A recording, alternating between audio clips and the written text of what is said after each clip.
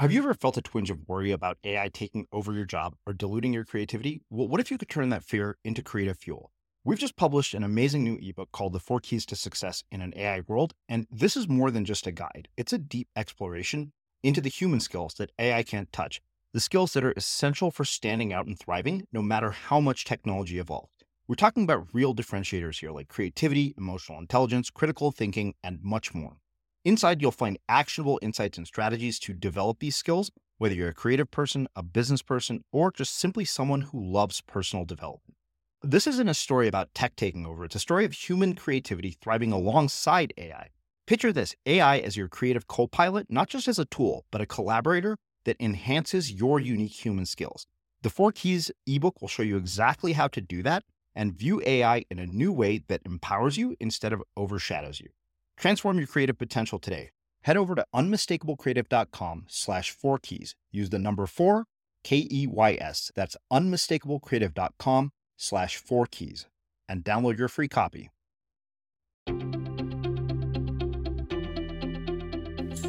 I'm Srini Rao, and this is the Unmistakable Creative Podcast, where you get a window into the stories and insights of the most innovative and creative minds who've started movements, built thriving businesses, written best-selling books, and created insanely interesting art.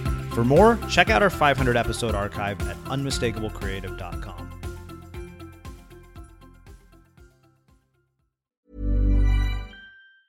You should celebrate yourself every day, but some days you should celebrate with jewelry. Whether you want to commemorate an unforgettable moment or just bring some added sparkle to your collection, Blue Nile can offer you expert guidance and a wide assortment of jewelry of the highest quality at the best price. Go to BlueNile.com today and experience the ease and convenience of shopping Blue Nile, the original online jeweler since 1999. That's BlueNile.com. BlueNile.com. Ever catch yourself eating the same flavorless dinner 3 days in a row?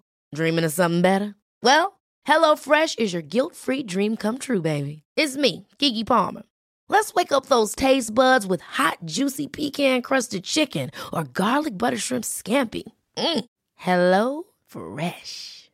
Stop dreaming of all the delicious possibilities and dig in at HelloFresh.com. Let's get this dinner party started. Life is full of awesome what-ifs, and some not so much, like unexpected medical costs. That's why United Healthcare provides Health Protector Guard fixed indemnity insurance plans to supplement your primary plan and help manage out-of-pocket costs. Learn more at uh1.com. I'm Sandra, and I'm just the professional your small business was looking for. But you didn't hire me because you didn't use LinkedIn Jobs. LinkedIn has professionals you can't find anywhere else, including those who aren't actively looking for a new job, but might be open to the perfect role, like me. In a given month, over 70% of LinkedIn users don't visit other leading job sites. So if you're not looking on LinkedIn, you'll miss out on great candidates like Sandra. Start hiring professionals like a professional. Post your free job on linkedin.com/people today. Hey, Dave. Yeah, Randy. Since we founded Bombas, we've always said our socks, underwear, and T-shirts are super soft. Any new ideas? Maybe sublimely soft. Or disgustingly cozy. Wait, what? I got it. Bombas. Absurdly comfortable essentials for yourself and for those facing homelessness. Because one purchased equals one donated. Wow, did we just write an ad? Yes. Bombas. Big comfort for everyone. Go to bombas.com/ACAST and use code ACAST for 20% off your first purchase. As creators, we're always on the move. Whether it's a live podcast event, a pop-up shop, or a workshop, we're constantly interacting with community, and that's where Tap to Pay on iPhone and Stripe comes in. Imagine this, you're at a live event, a listener loves your merch, or a participant wants to sign up for your course on the spot. With Tap to Pay on iPhone and Stripe, you can accept their payments right there and then, right from your iPhone, so there's no extra hardware or no delays. Total game changer. It's not just for creators. Any business owner can do this. It's about making transactions smoother and much more personal, growing your business in your way. We've been using Stripe for our products and courses for a long time, and now with Tap to Pay on iPhone, you can take your business to the next level too. So visit stripe.com/tapiphone to learn more. Remember, folks, with Tap to Pay on iPhone and Stripe, your business is always at your fingertips. Jen, welcome to the Unmistakable Creative. Thanks so much for taking the time to join us. Oh, I love talking to you. Well, we had you here, maybe it was 2 or 3 years ago at this point. And Don't ask me. I never know what year it is. well, I very distinctly remember it because I always say you're the person who taught me how to write a book. I love that. So on that note, for the many, many new listeners that we have after having gone through some pretty significant changes since you were last here, can you tell us a bit about your story, your journey, your background, and how that has brought you to what you're up to and the work you're doing in the world today? Yes. Okay. As quick as I can. Let me take this 52 years and put it into a soundbite. I have always wanted to create. I was enamored, obsessed with reading and films when I was a kid growing up in a small town in Florida. I went to film school at USC because I wanted to make movies and really hit a roadblock a few years after that, a deep creative falling apart. And I feel like those falling apart moments are the moments we get to wake up and choose what might be truer for us, what might be leading us along the path of our life. And so in that moment, it looked like me saying, I'm going to quit writing for a month, which was very, very scary for me. It was like I was saying, I'm going to die. And out of that moment, a title for a book popped into my head as clearly as if you said it to me. And it was a book called The Woman's Comfort Book. And I had no idea what it meant, but it became a grail and a path. And I followed it for a few years. And eventually I published that book with Harper San Francisco, Harper, just to change from Harper and Row back then. And it became a word of mouth bestseller. And it became the first book to talk about self-care, which is now like everywhere. But back then, nobody talked about it. It was like, oh yeah, I get my nails done. Mm-hmm. And then that just kept leading me to write 7 more books and to lead retreats and workshops and to, just continues to unfold. What is the path of helping women and sometimes a few men lead their truest life? Okay, so a lot of stuff there. As you can imagine, I want to go back. I did it as fast as I can. Yeah, well, I mean, like you said, condensing 52 years into 3 minutes, not the easiest thing to do. You know what? This is something that maybe I didn't ask you before, but I'm interested actually in what comes before film school, growing up, influences. I mean, what kind of a culture did you grow up in that would cause you to say, you know what, film school is where I'm headed? Like, what were the influences that led there? Oh, it wasn't anything from my parents or my culture. I mean, I grew up if I had done what my parents wanted me to do, I would have married a nice Republican boy. He would have taken over my dad's very successful company. I would have grown up and lived a life of incredible ease and privilege and a lot of golf and tennis and probably alcoholism. And my parents are lovely and they're not alcoholics. My dad's gone, but that was the life I grew up in. I grew up in a country club life. Nobody was creative. Mm-hmm. My parents didn't have books in the house, but they didn't stop me. They didn't necessarily encourage me because I grew up in a little town. There wasn't much going on that could support someone like me. I was bizarre. Mm-hmm. I wasn't athletic. I was always wanting to create stuff. But when I did do something of my own volition and agency, my parents were supportive. And I think the lesson I took from that is do it. No one's going to stop you. So actually, I'm interested in a few more lessons from that. One of the things that to me is really fascinating is that you kind of overcame an environment that you were, basically consumed by. And I think that's incredibly useful to figure out how to do that because, I think this is something that I personally have struggled with quite a bit, even in the last few years as I've done this work, is that I've grown up in a culture that has a lot of expectations. Somehow I slipped through the cracks, but much later in life. And I'm really curious, how we overcome our environments to reach, what we're ultimately supposed to do.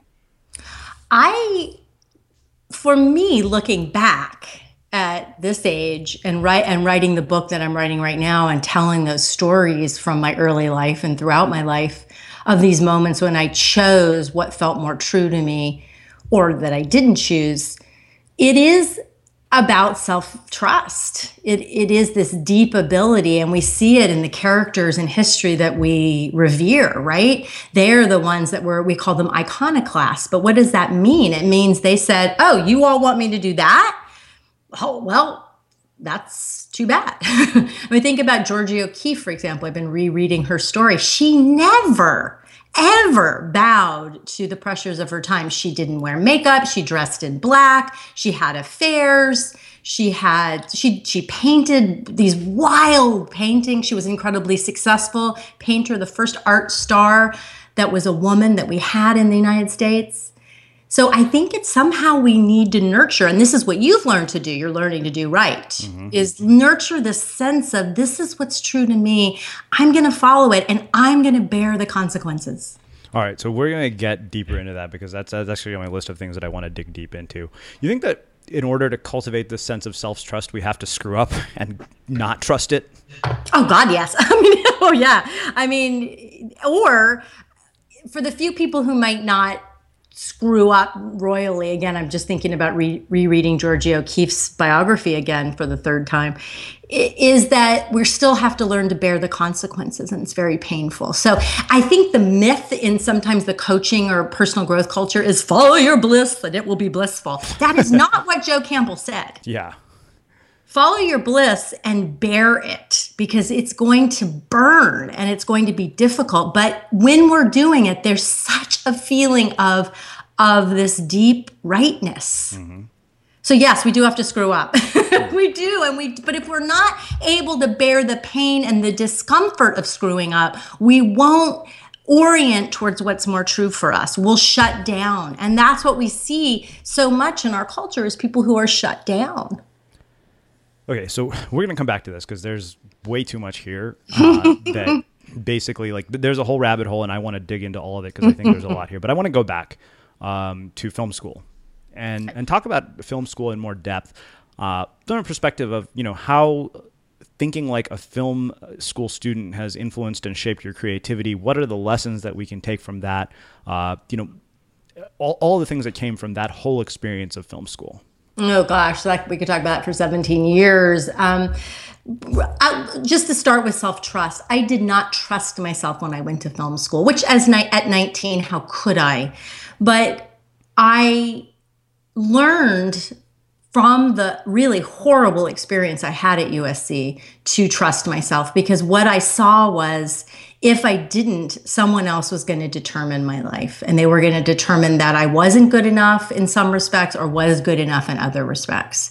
So that was the big soul lesson from there. In terms of my work, it taught me about story.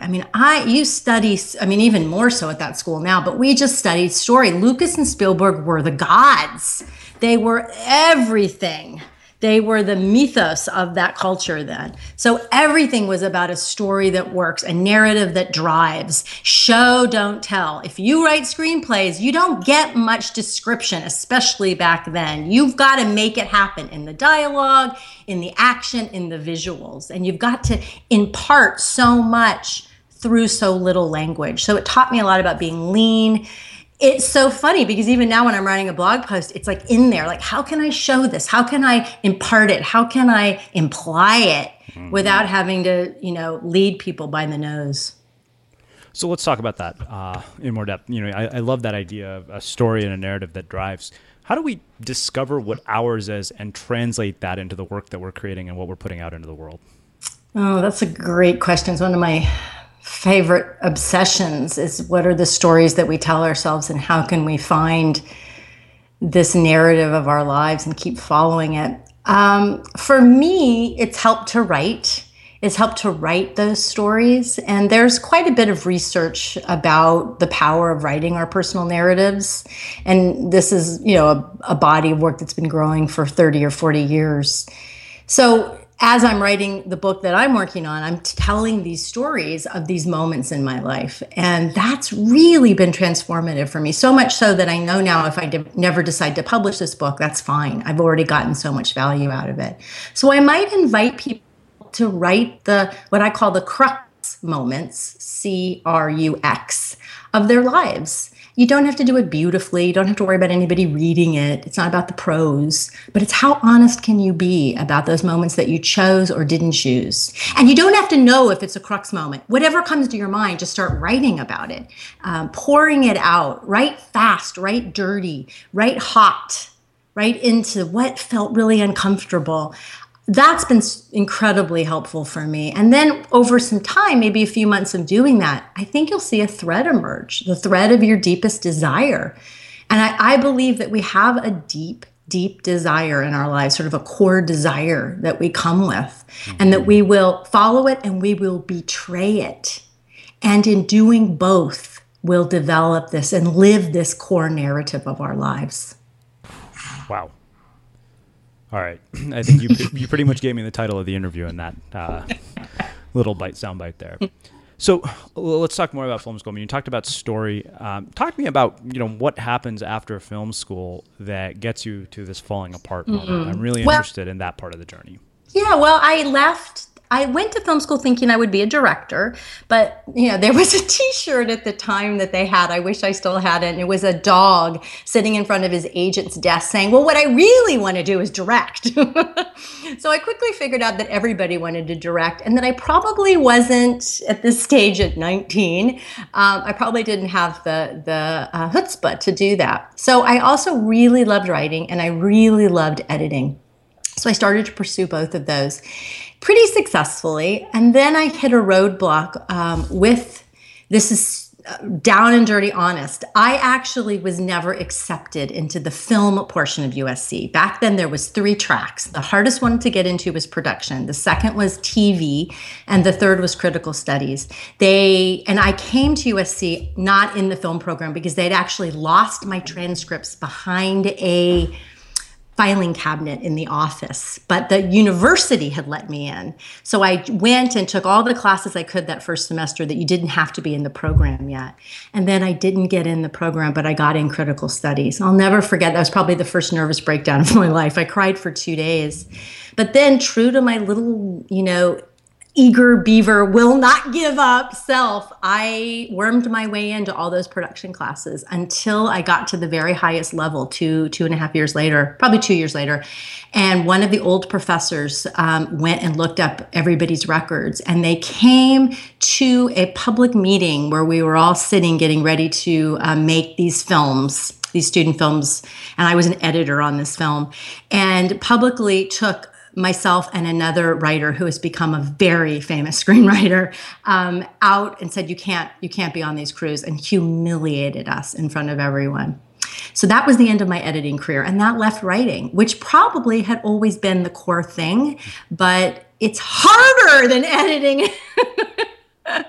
Editing was so much fun. It was so collaborative and visual, and writing was left. And so I went back to it, and I went back to pursuing screenwriting after school, and I got an agent, and but I was really sad doing it. It wasn't making me happy, and I have a lot of ideas about why that wasn't so. But finally, after about 3 years of really suffering through it, I had that moment that I talked about earlier and really surrendered the writing. So you said you had a lot of ideas about why it wasn't so. I'm curious why. You're curious why? Say, I didn't. Well, you said you said it wasn't making you happy, and you had a lot of ideas. About why it what are wasn't some so, of the I'm ideas? really curious. Yeah, why? Yeah, well, again, from this perspective of all of these years later, I believe I had a fixed mindset versus the growth mindset that Carol Dweck so powerfully has researched and written about. And the fixed mindset was, I don't know how to do this well enough, so I should quit. Instead of the growth mindset that would have been like, all right, this is really hard. Everybody struggles with this. Second of all, I wanted the instant payoff. The famous screenwriter who was kicked out of that class with me, as soon as he graduated, he and his partner sold a film for a lot of money that was produced and kicked off their careers right away. I thought that should happen for me, right? And we had that all the time in this internet culture. Well, so-and-so got it, then I should have it, instead of the apprenticeship model and the slow and painful. Wow, I'm not as talented as they are. That doesn't mean I can't learn. So kind of a combo of the fixed mindset and the I want it now. And then I didn't have mentors. I didn't know how to reach out for help. I thought the help should come to me. And the mentor that I did reach out to turned out to be, again, in retrospective, very jealous of me. She was an older woman, and I was having a thing with a guy in the class who she really liked, even though it was, 30 years difference between them. And she really took it out on me. And I didn't see that at the time. I couldn't. I thought, that means I'm not any good. This was a post film school screenwriting class critique group I was part of. So there was a lot of things like that. And then finally, I think it was the film business is ugly. And I am not a very hardened person. I walk around with my heart on my sleeve. I used to hate that about myself. I've built a life that makes it possible now to live that way. Okay. I want to come back to that. Actually, let's dig into that. You said you built a life that makes it possible to live that way. I live on an island. How do you do that? Yeah, I live on an island. How do you do that without it letting it become a train wreck? Because that's one of the things I fear. It's interesting, right? Like we preach transparency, we preach vulnerability, we preach authenticity, and then there's also where do you draw the line? So that's two questions. Which one do you want me to answer? We'll start the first one. The first one. And then living with my heart on my sleeve. I have been lucky enough because of my early success with my book, and then I used that to buy a house many years ago that then increased in value, and that money gave me a little seed that allowed me to then move up here to the island that we live on. And it wasn't enough to retire or anything, but it was enough to say I get to live where I want to live instead of living in LA, which wasn't good for someone who has their heart on their sleeve. And I was able to keep doing work that allowed me to make a lot of choices that didn't keep putting me into situations that were really hard on me. And I think I've been lucky enough to know the situations and people who aren't good for someone like me, someone who's sensitive, someone who really is very authentic, transparent, and in some ways kind of naive. I have an old friend who once accused me of living in a bubble, and I looked at her and I said, yeah, you're right. I do. I do. And I made that bubble. Now, that doesn't mean I'm not engaged in world issues, that I'm not an activist, but I can choose to resource myself and then go out and take that action and come back. So it's really, it's a deep choice of how I've constructed my life. And it's about to change because we're about to move to around Boulder, Colorado in the next 6 to 8 months. And that's going to be really different. So we'll see how I do. So, second question, yes. What was it? Well, so, in all of that, there's also this sort of balance of the fact that our lives are so publicly on display, and there's, vulnerability, authenticity, transparency, all the things that we resonate and connect with, but there's also sort of a line in which, okay, that becomes a train wreck. Like, where do you draw that line? Well, you have to have enough self-awareness and ego strength in traditional psychology terms. Really, you meet lots of people who don't. They have no self-awareness, so they think by telling you everything about themselves or crying all over you that they are being authentic or transparent. So if you think that's authenticity and transparency, you need to go to therapy. I mean, and I don't mean that in a mean way. Yeah. It took me years to figure out that oversharing wasn't being authentic. Am I connecting as truthfully as I can in the moment in service of whatever is in this moment? So I'm not going to tell you about my sex life on this interview. It doesn't serve anything. Yeah. Right? I'm not going to tell you about what I'm wearing because we're not having a fashion interview. So is it in service, but is it also true for me? The place that gets in the way of my authenticity is thinking I need to be somebody other than I am in any given moment. Ooh, I love that. So speaking of which, I think that takes us into something that's really interesting. I think it's a perfect transition to start talking about, these falling apart moments. Somehow it's funny because somebody said, Srini, it seems like the common thread, like everybody on this show has had a falling apart moment. And I'm really interested, one, in hearing about yours in more depth, and then navigating the emotional roller coaster of the falling apart moments so that we come out of it a bit more even keeled and having grown, not, and better off than worse off. Does that make sense? Yes, it does make sense. And this is very much what I'm partly trying to write my book about. I think that part of it comes with experience, but part of it also comes with in the falling apart moments is how can we let go of the shame as quickly as possible? Because shame keeps us stuck. It keeps us stuck in regret. And the falling apart moments are about letting go in the most profound way possible. But we're scared as human animals to let go because we equate it with death, rightly so. It is a death of sorts. So for me, learning, a deep, long history of meditation and yoga practice and letting go of and learning to let go of shame through therapy, through reading Brene Brown's first book, which remains the most profound one for me, that has allowed me to go into these moments and work with them. But I will say, I went through a profound falling apart, much of it not of my own doing, when the core moment of that was getting a divorce from my first husband. And it took me 6 years to really come through it. So there's a lot of patience. Ugh. And I'm not naturally a patient person. A lot can happen in the next 3 years. Like a chatbot may be your new best friend. But what won't change? Needing health insurance. United Healthcare Tri-Term Medical Plans are available for these changing times. Underwritten by Golden Rule Insurance Company, they offer budget-friendly, flexible coverage for people who are in between jobs or missed open enrollment. The plans last nearly 3 years in some states, with access to a nationwide network of doctors and hospitals. So for whatever tomorrow brings, United Healthcare Tri-Term Medical Plans may be for you. Learn more at uh1.com.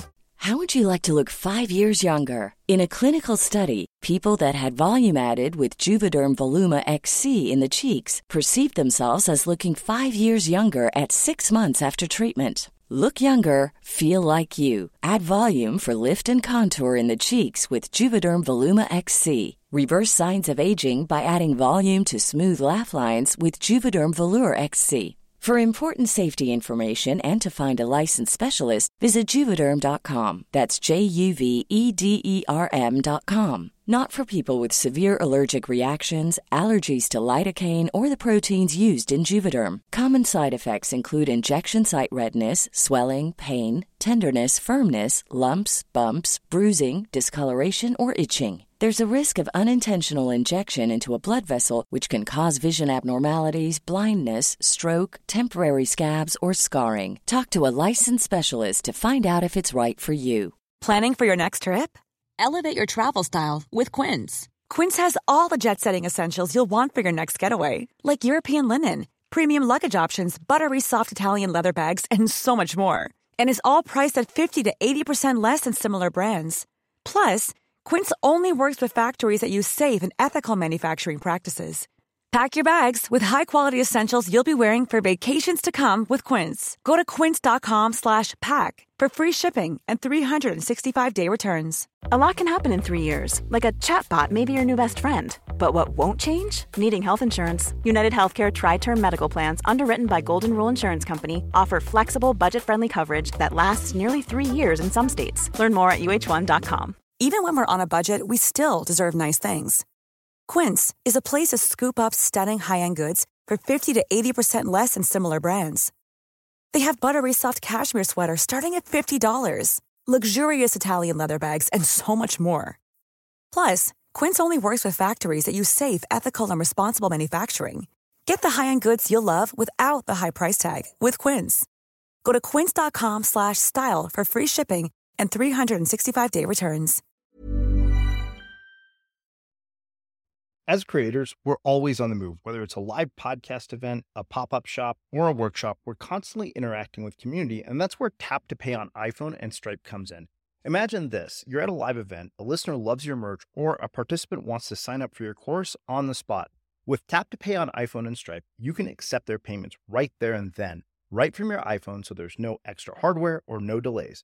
Total game changer. It's not just for creators. Any business owner can do this. It's about making transactions smoother and much more personal, growing your business in your way. We've been using Stripe for our products and courses for a long time, and now with Tap to Pay on iPhone, you can take your business to the next level too.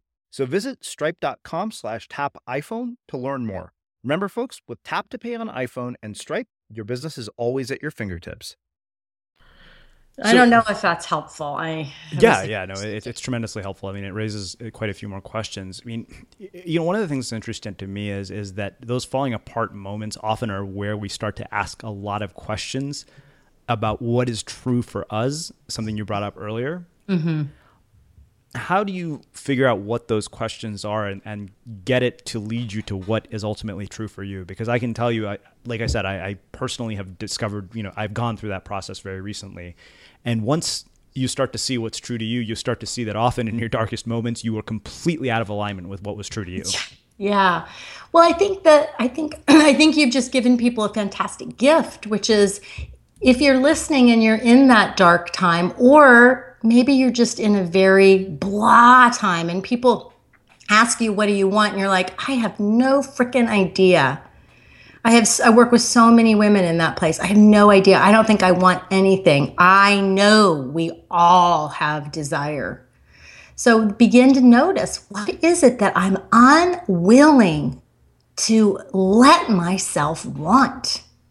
What is it that I keep saying, no, that's not possible. No, that's too late. They can have it, but I can't. So often in our resignation and our resentments lie the gold, the truer thing that's beckoning to us. The other thing that I was writing this morning is the crux moment in every situation, small and big, of falling apart, of letting go, is always there for us to step through.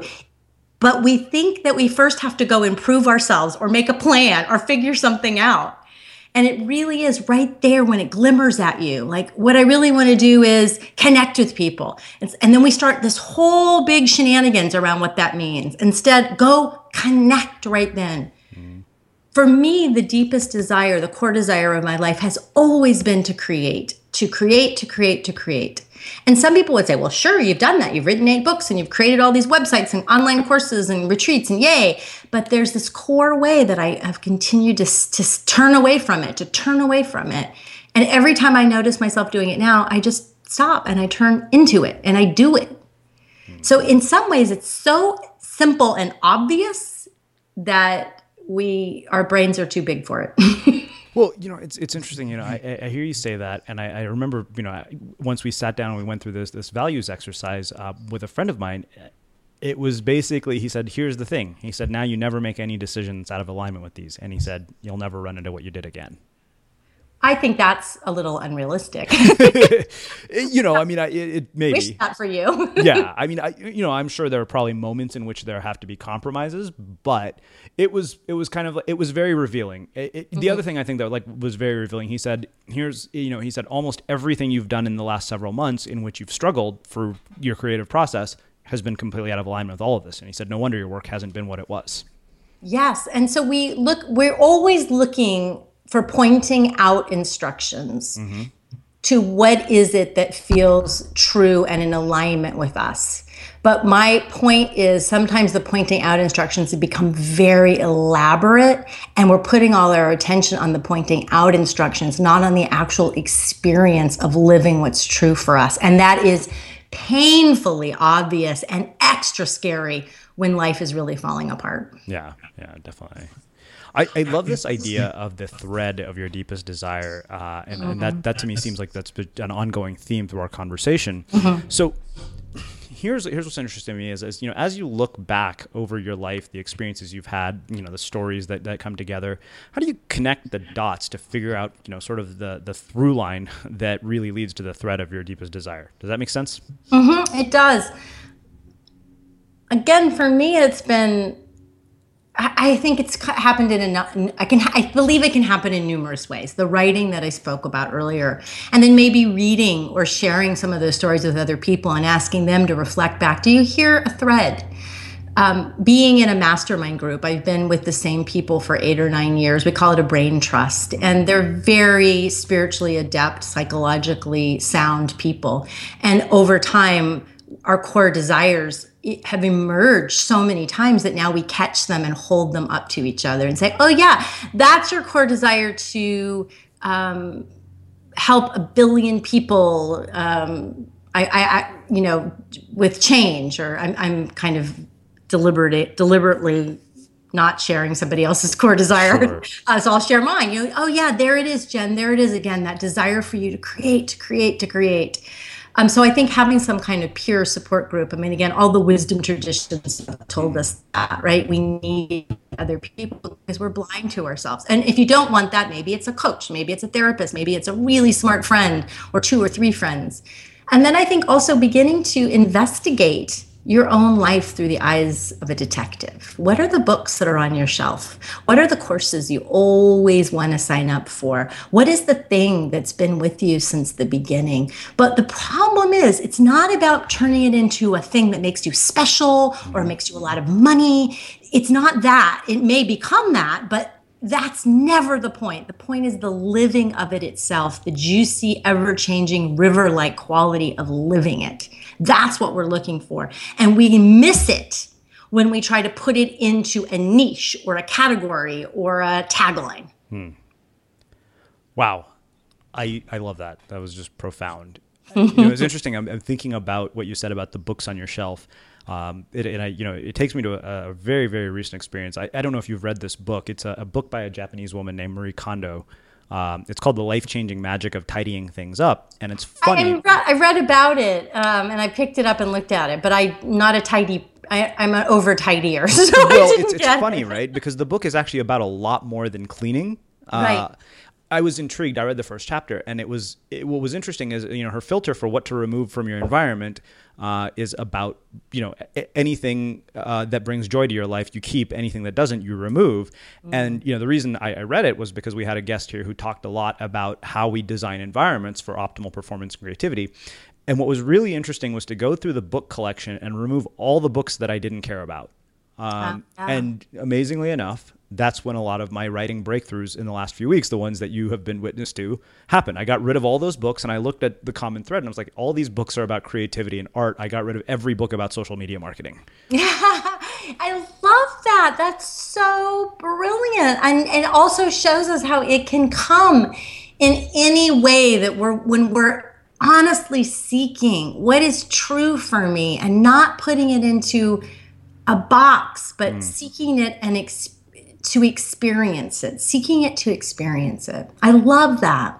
Well, I'll add one other comment to that. One of the other things I did is I went and looked at the parts of books, the passages and sentences that I highlighted in almost all the books I read. That to me is another place that reveals a lot of what is true for you. In fact, one of the things that I have to sit down and do now is go through, and especially because I read a lot of physical books, the ones that I find to be very, very poetic, I always have physical copies of. And you go through it, and if you look at what you've actually sat down with a pen and underline and extract all of that, it's actually a really, really eye-opening exercise into what actually matters to you. I love that. I'm going to give it to my writers on my writers' retreats to do that. And it could totally work when you're looking for the heartline of a particular project too. Yeah. If you have a stack of books, like the books that I'm looking at and rereading, the memoirs and biographies of women about these crux moments. I love that. Brilliant, young man. Well, thanks. I mean, I have you to thank for some of that. Let's do this. Let's talk about this all from the perspective of a body of work. Because, I mean, you mentioned 7 books, right? And we've also talked quite a bit about impatience. I think about the internet culture and how it perpetuates impatience. And I right before we hit record here, I was telling you about a story of somebody whose essay got discovered on Medium, and I was annoyed. I was, somebody who's going to be a guest on the show, and I had a bit of envy. I was like, why not me? I'm like, and then ridiculously enough, there's a whole other story that unfolds in which literally the same thing happened to me 3 days later. But it was because I finally said to hell with it. Instead of why not me, let's just get back to work. I guess, the question really for me is, when you look at a body of work, how do you cultivate that patience to say, this is a lifetime journey. It's not one book. It's not one project. Does that make sense? Yeah, no, it's a great question. Well, first of all, again, you've entered it into the field for us all to consider. So right there, people are taking a pause and we're all going, oh, wow, right. I want a body of work. Or one of my Brain Trust members yesterday on our call, who's very successful at what he does already, but is really considering, does he want his focus to become the very, very best in his field at offering this one particular program versus, oh, I'm done with that. I've done it. We've done it. Let's go make something new, which is something we all can relate to, right? Not saying one or the other is better, but one question there is, what am I willing to give up in the pursuit of a body of work? And we have our friend Seth Godin always talking about all the things he doesn't do, the company size that he doesn't grow, the meetings he doesn't have, that he's not on Facebook or Twitter, right? So very kind of mundane example, but very powerful at the same time of this kind of choices that we have to be willing to make to build a body of work. But then I think the deeper question is we have to believe that we're capable and worthy of it. Okay, so there's a lot there, actually. The part about what you're willing to give up is one of those things. I have a feeling that the internet perpetuates this cultural narrative of the things we think we should give up, even when we don't want to. Well, our whole, I mean, our internet does, magazines do, TV does, but internet in particular, especially the personal growth internet. Oh, yeah. And then the other thing is it's like I realized I've been willing to give up stability. I have been willing to give up any semblance of what should be normal by the age of 36, 37 in order to create a body of work. Mainly because I think on some level, I believe it's going to lead me to what I'm supposed to be doing with my whole life. So 2 questions. Well, I think one really big one. You talked about being one, how do you figure out what you're willing to give up? Determine whether it's really worth giving up, whether it's really what you want or it's whether what you think you should want based on what you read on some, crazy blog post that somebody like you or Danielle Laporte or Tim Ferriss wrote, which I really do believe some people have actually gone so far down that path that they've lost sight of their own interests and their own values. Oh, yeah. Preach the truth there, boy. Yes. And the other thing is that, how do you cultivate a belief that it is possible? Well, we don't cultivate the belief by looking for proof in the outside world. We cultivate the belief through our own direct experience. Am I enjoying this? Yeah. Am I able to continue to live this way? They're very important questions you're asking. I'm so glad you're asking them because this subsection of the internet we live in often sells people a bill of goods that is so unfair, which is if you make the sacrifices and you follow what you love, you not only will make $1 million and be beloved by all, but you will also know exactly what you're supposed to be doing. This following of the thread of our core desire is always an experience. It's never a place we arrive at where we get rewarded. The rewards are nice along the way, but they truly don't mean anything. They truly don't, and that sounds so annoying to say. So yikes, this is so important. Let me just rewind my thoughts for a second. Okay, so the direct experience of doing what we love remains available to us no matter what.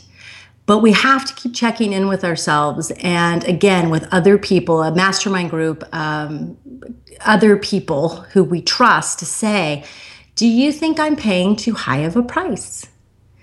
And we can't look to someone else to tell us, but we can look to reflect it. I was reading a comment in a book in my research the other day, and it was about an artist who pursued a traditional career and was financially successful but incredibly unhappy and gave it up to pursue her art and is incredibly financially unhappy but blissfully happy in her work. So that's the question. Are we willing to keep paying that price? And it's going to change as, let's say you fall in love and want to have a baby. Hey, suddenly wow, I really want to make sure this kid has a safe place to live. And I really want to make sure they get to go to that cool Waldorf school. And wow, I'm willing to make those changes. So it's a constant conversation with ourselves, but it's not about the outcome. I think that's where we get tripped up. And it's not about figuring out what we're supposed to be doing. It's about living it and seeing what feels most true and juicy here right now. I don't know if that's helpful. Oh, yeah. That's incredibly helpful. I mean, I think what we're talking about is opening up a landmine right here. It is, but it's such an important landmine because we all want answers, right? So we look to people on the internet or we look to people on television or in magazines and we say, please tell me what to eat. Please tell me how to pray. Please tell me what will make me rich and famous. Our current disease, all desire to be rich and famous. But they can't tell us. They Yeah. can't tell us because they're not us. So that's going to take me to a question that wraps up things a bit, but I want to come back to that in a sec. Let's talk about our creative process for a bit, and how somebody like you who's built such a substantial body of work approaches your work every single day. Well, I'm someone who knows I need ritual and stability and tiny baby steps on all my projects. And I'm someone who hates that. So I need it. I know I need it because I'm a seasoned creative. I've been doing this full time for 25 years. So I know what I need. And I can't tell you how often I'm like, oh, really? Today we could check email first. Come on. It's okay. Just for today. We're in the middle of a launch. That's okay.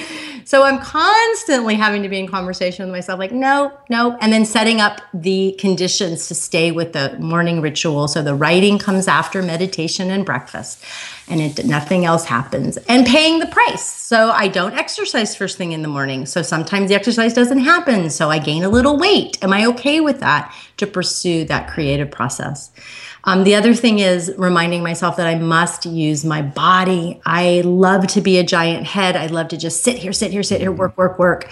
And I have to use all kinds of things like freedom and timers to make me work for 50 or 60 minutes and then get up and go do the laundry or go outside or play with the dogs. And then it's a deeper question of what am I devoted to and how devoted am I to this desire to create and what stories and thought patterns are clouding that and keep walking away from them. That's interesting. It's funny because I've asked people about that creative process and it never is the same across the board. I think you find what works for you. You do, yes. And that's the other thing. We're always like looking at, what's that daily ritual book of artists? That, And it was like, tell me what to do. Well, more caffeine. Oh no, he died of having too much caffeine. I forgot who that was. Was it Trollope? No, I'm not sure. Yeah, no, it's funny because I have a ritual that I follow religiously just like you. And there are moments when I crack. Of course. Yeah, today I'd rather just check into Facebook or Twitter and see, what's going on. I think the last sort of thread that I want to kind of look into, and I think to some degree we kind of talked about this throughout our conversation. The very beginning you said, what your work has come down to is how we lead the truest versions of our lives. And I'm really, really interested in how we uncover what that is for us. Well, I think it's an act of paying attention. It's an act of believing that is worthy, even if it doesn't mean we make money from it or that we get love for it. It's trying to pay attention to the moments when it flickers in us, because I think the story is our truer version of our lives or our truer choices are going to show up with angels and trumpets. But the truth is, it's usually like a flicker of a goldfish in a murky pond. How can I be so paying attention to what those flickers are and trying to trust them and noting when I follow them and it felt great, but I still didn't get the outcome. Now, what do I want to take in from that? I mean, I'm always preaching, like, what's the next simplest step? Do it, and then stop and ask, what did I learn? So there is a reflection process in this, but mainly it's like being a bloodhound, right? What is it? What is it? What right here? What is it? And then knowing that you're going to fall asleep for weeks or months or years, sadly, years at a time to it. And can you bear that when you wake back up again? And not use it as an excuse to never look and follow it again. Wow. So I want to close with one final question, which is how we finish everything here. What do you think it is that makes somebody or something unmistakable? Ooh, let's just say it's somebody who follows their truest life. I kind of saw that coming. Yeah. I mean, isn't it? When you think of someone like a Georgia O'Keeffe, who's just on my mind so much today, and she's unmistakable. Is it because she dressed in black? Is it because of her nose? I think it's because she kept saying, this is what's true for me. And she paid a huge price. It was not easy for her. even though she did have great success at it. And she paid a huge price in the end of her life for some of her choices too, but that's okay. She was willing to do it. So I think unmistakable is being a bloodhound on what's your truest desire, what's your truest version of yourself, and what calls to you moment by moment. Well, I think that makes a beautiful way to sum up an incredibly poetic conversation. Jen, I can't thank you enough for taking the time to join us and share some of your insights and your story and your journey with our listeners here at the Unmistakable Creative. Total blast. Thank you for having me. Yeah. And for everybody listening, we will wrap the show with that. If you like what you heard, the greatest compliment you could give us is to share the show with a friend and let people know what you think by leaving a review on iTunes. Thanks for listening to the Unmistakable Creative.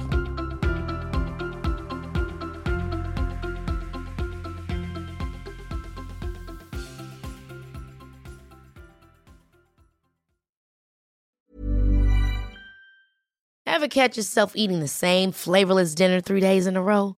Dreaming of something better? Well, HelloFresh is your guilt-free dream come true, baby. It's me, Keke Palmer. Let's wake up those taste buds with hot, juicy pecan-crusted chicken or garlic butter shrimp scampi. Hello Fresh. Stop dreaming of all the delicious possibilities and dig in at HelloFresh.com. Let's get this dinner party started.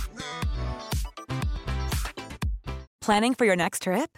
Elevate your travel style with Quince. Quince has all the jet-setting essentials you'll want for your next getaway, like European linen, premium luggage options, buttery soft Italian leather bags, and so much more. And is all priced at 50 to 80% less than similar brands. Plus, Quince only works with factories that use safe and ethical manufacturing practices.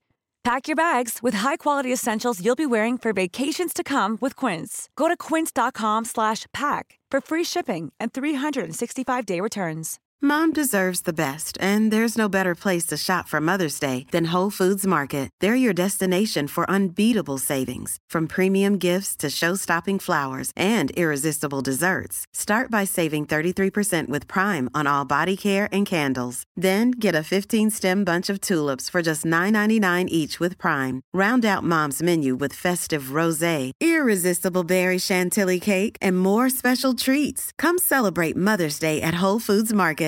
Imagine the softest sheets you've ever felt. Now imagine them getting even softer over time. That's what you'll feel with Boll & Branch's organic cotton sheets. In a recent customer survey, 96% replied that Boll & Branch sheets get softer with every wash. Start getting your best night's sleep in these sheets that get softer and softer for years to come. Try their sheets with a 30-night guarantee. Plus, get 15% off your first order at bollandbranch.com. Code BUTTERY. Exclusions apply. See site for details. Have you ever felt a twinge of worry about AI taking over your job or diluting your creativity? Well, what if you could turn that fear into creative fuel? We've just published an amazing new ebook called The 4 Keys to Success in an AI World, and this is more than just a guide. It's a deep exploration into the human skills that AI can't touch, the skills that are essential for standing out and thriving, no matter how much technology evolves. We're talking about real differentiators here, like creativity, emotional intelligence, critical thinking, and much more. Inside, you'll find actionable insights and strategies to develop these skills, whether you're a creative person, a business person, or just simply someone who loves personal development. This isn't a story about tech taking over. It's a story of human creativity thriving alongside AI. Picture this, AI as your creative co-pilot, not just as a tool, but a collaborator that enhances your unique human skills. The 4 Keys ebook will show you exactly how to do that and view AI in a new way that empowers you instead of overshadows you. Transform your creative potential today. Head over to unmistakablecreative.com/4keys. Use the number 4, KEYS. That's unmistakablecreative.com/4keys and download your free copy.